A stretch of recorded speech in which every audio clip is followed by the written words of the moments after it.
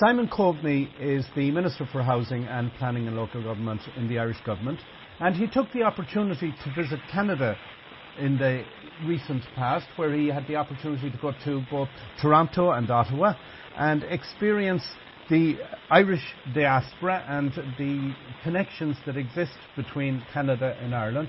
And I'm very fortunate to have the opportunity here to have a chat with the Minister. Minister, thanks a million for coming and chatting with us here at Home and Abroad. No problem. I'm delighted to be talking to you. And it's been a fantastic 3 days in Canada, in both Toronto and Ottawa, and I was in Niagara Falls as well last night, which was also spectacular. So it's been very cold here.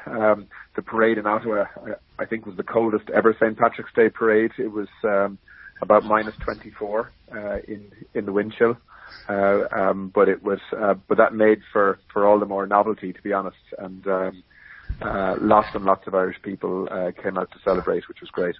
So, Minister, before we talk about your trip, I'm sure you would love to be canvassing in that weather.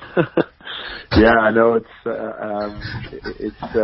certainly was very different. I have some family over here. My wife is one of 12 children, and 7 of them live in Canada, and some of them have families here. So I met a brother-in-law of mine on Friday night and told him I was going to Ottawa. So he insisted on giving me his jacket, which is a Canada Goose jacket, which I'm glad to say I borrowed, because I think it would have been very difficult for me with a slim Irish overcoat if I hadn't got some Canadian attire in those kind of temperatures. But look, the welcome was so warm, and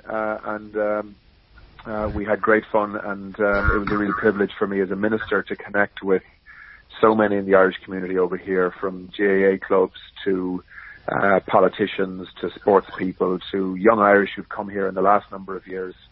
It really is a fantastically tightly knit, supportive Irish community here, and it was great to be part of it. So, Minister, to put it in a nutshell, why did you come to Canada on this particular trip? Well, first of all, I mean, I asked to come to Canada because I really do feel that Canada is one of the most important countries in terms of connectivity to Ireland anywhere in the world. There's a higher percentage of Canadians that have Irish heritage than any other country. That includes the US or Australia. About 15% of the population here are direct descendants of Irish, and of course, the history is an extraordinary one. In pre-famine times and during the famine, Canadian ports were really the only places that were willing to take Irish immigrants that were sick. It's a story of real tragedy, but a story that turned into opportunity. And Irish people have very much been part of building this country into what it is today. And they continue to come. I mean, in the last 10 years, nearly 100,000 young Irish people have come to Canada. And are still very much involved in every walk of life here. So for me, knowing some of those people who've come, and some of them being very close to me, it was a good opportunity for me as a government minister to come and really remind them that their country is an optimistic, hopeful place, given the real difficulties that we've been through over the last 7 or 8 years, but also given what's happening in the United States today and in Britain today. Canada's closest neighbour and Ireland's closest neighbour, they really are taking a very different path politically to us at the moment. And so I think we have a lot in common, and we should be working closely together. There's also a real trade and economic opportunity because, of course, in the last number of weeks, the European Union and Canada have signed a new trade agreement. And at a time when other potential trade agreements simply aren't going to happen, like between the US and Europe, and indeed the Trans-Pacific trade agreement, having a new Canadian-EU agreement in place, I think is a real opportunity for Ireland, soon to be the only English-speaking country in the European Union, and Canada to work very closely together on some very exciting, economic opportunities. Minister, I know you started your trip in Toronto and you managed to get down to Niagara Falls for the greening of Niagara Falls. In Toronto, I'm sure you were able to visit, while it's under reconstruction, Ireland Park. I was there today, actually, with Robert Kearns, who is he's a fantastic individual, just relentless energy to keep driving projects forward. And I was there, and it's actually quite an emotive place.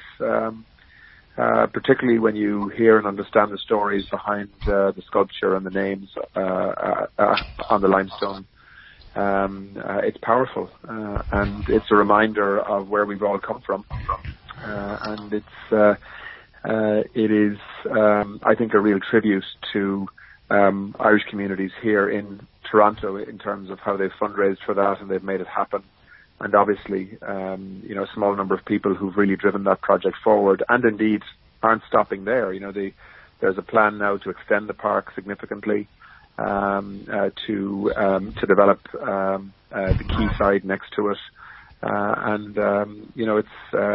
it's 20 years in to a project that probably won't be completed for another 10 years, but I think will tell the story of the Irish in Canada in a very, very powerful way, and that needs to be supported. I'm sure it must have been very emotional for you to be able to turn Niagara Falls green. Yeah, I mean, it was almost surreal, to be honest. I hadn't been to Niagara Falls before, and they've just put a whole new lighting set in there at great expense last December.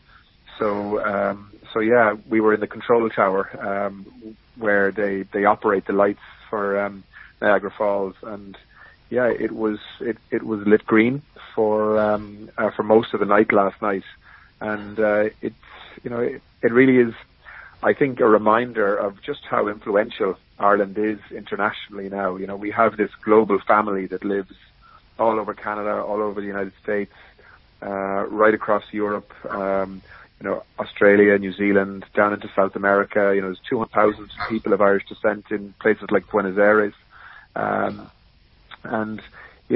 This concept of global greening, whereby iconic sites in the world turn green to recognise the influence of the Irish in that part of the world.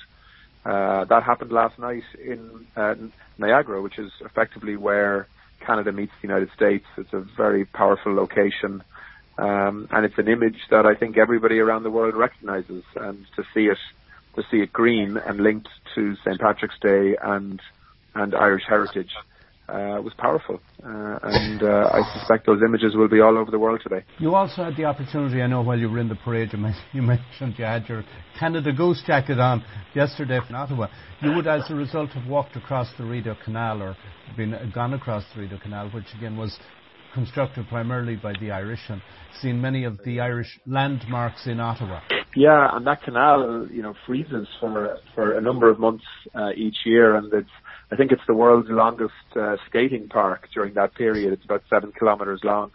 But I had the privilege as well of spending a lot of time with one of the most talented and well-known ministers in the Canadian government now, Catherine McKenna, who's the climate change and environment minister in the new government here. She's Irish, of course, and has takes her Irishness and her Canadian citizenship very, very seriously. But she's a very influential person within the Canadian government, and is doing, I think, the Irish community proud here. I had the opportunity to spend 3 or 4 hours with her yesterday. We had some really good political discussions, but we also walked in the parade together in freezing temperatures, and it was a good opportunity to get to know her. So, Minister, we covered what, in a way, you were doing in what you were bringing to Canada. What are you bringing home with you? What have you learned from the visit? Well, I have felt before coming here that Ireland and Canada at a very senior political level, I think, need to do more together. And one of the reasons why I wanted to come here was to reinforce that. I've met a number of members of Parliament here. Obviously, Catherine as a minister yesterday, and certainly whatever the future holds politically for me in government in Ireland, I would like to do what I can to influence a more direct partnership and relationship at a very senior political level between Ireland and Canada. I think, as I say, we have a lot in common. We have a lot to deal with in terms of the political choices that our very large and influential neighbours are making in the context of Brexit on our side of the Atlantic, and in the context of a new and unpredictable US administration for Canada. So, I think that a lot of the values that the new government in Canada are talking about now on migration, on climate change, on multilateral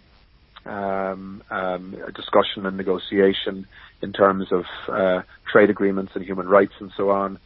We have a lot of shared concerns and values, and I would like us to work a lot closer on those.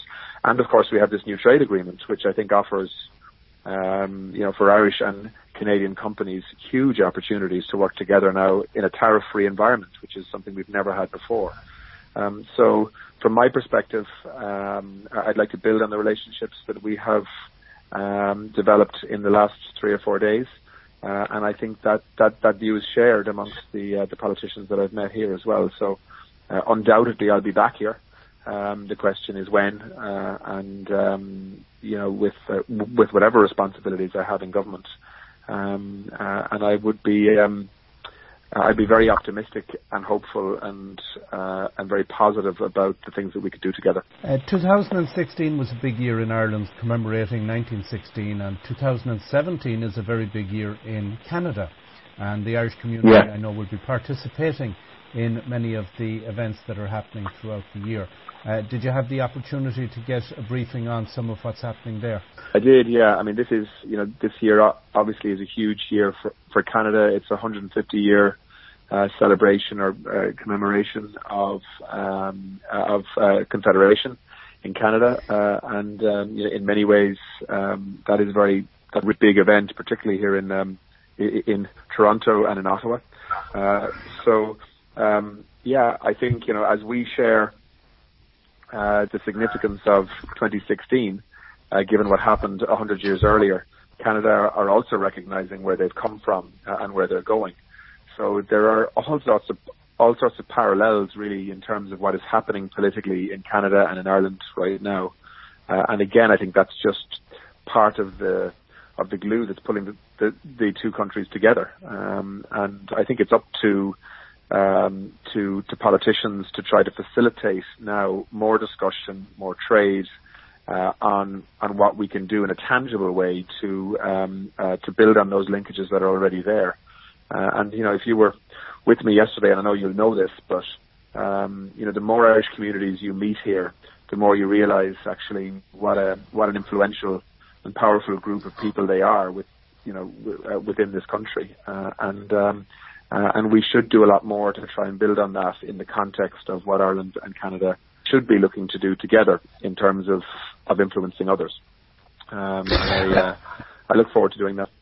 Minister, before we wrap up, because I know I'm conscious of the time, and I do really appreciate the time you've taken, I think it is a good time for us to actually draw attention to the initiative your colleague Joe McHugh has coming up in May with the Global Irish Civic Forum, and how that is designed to bring the diaspora together in Ireland to help share some of the experiences and ideas also. And of course that's happening in the 4th and 5th of May, as far as I recall. Absolutely, and let me give you an exclusive as of a few minutes ago.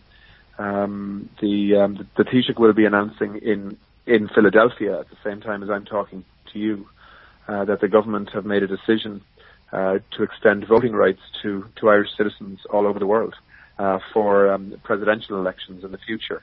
We won't be able to do it for next year's presidential elections, but after that, and we're committed to holding a referendum to do that, because we'll need to change the constitution to do it. So that will be one of the big discussion points for that global forum in May. But there'll be a whole range of others as well, and I'm sure there'll be very strong Canadian representation at that. Minister, I really appreciate that you took time out of your busy schedule and share with us. And no, it's an absolute pleasure. We'll continue to enjoy the Canadian weather. Thanks, Minister, and have a safe day. Listen, thanks very much, and I'm happy to talk to you anytime.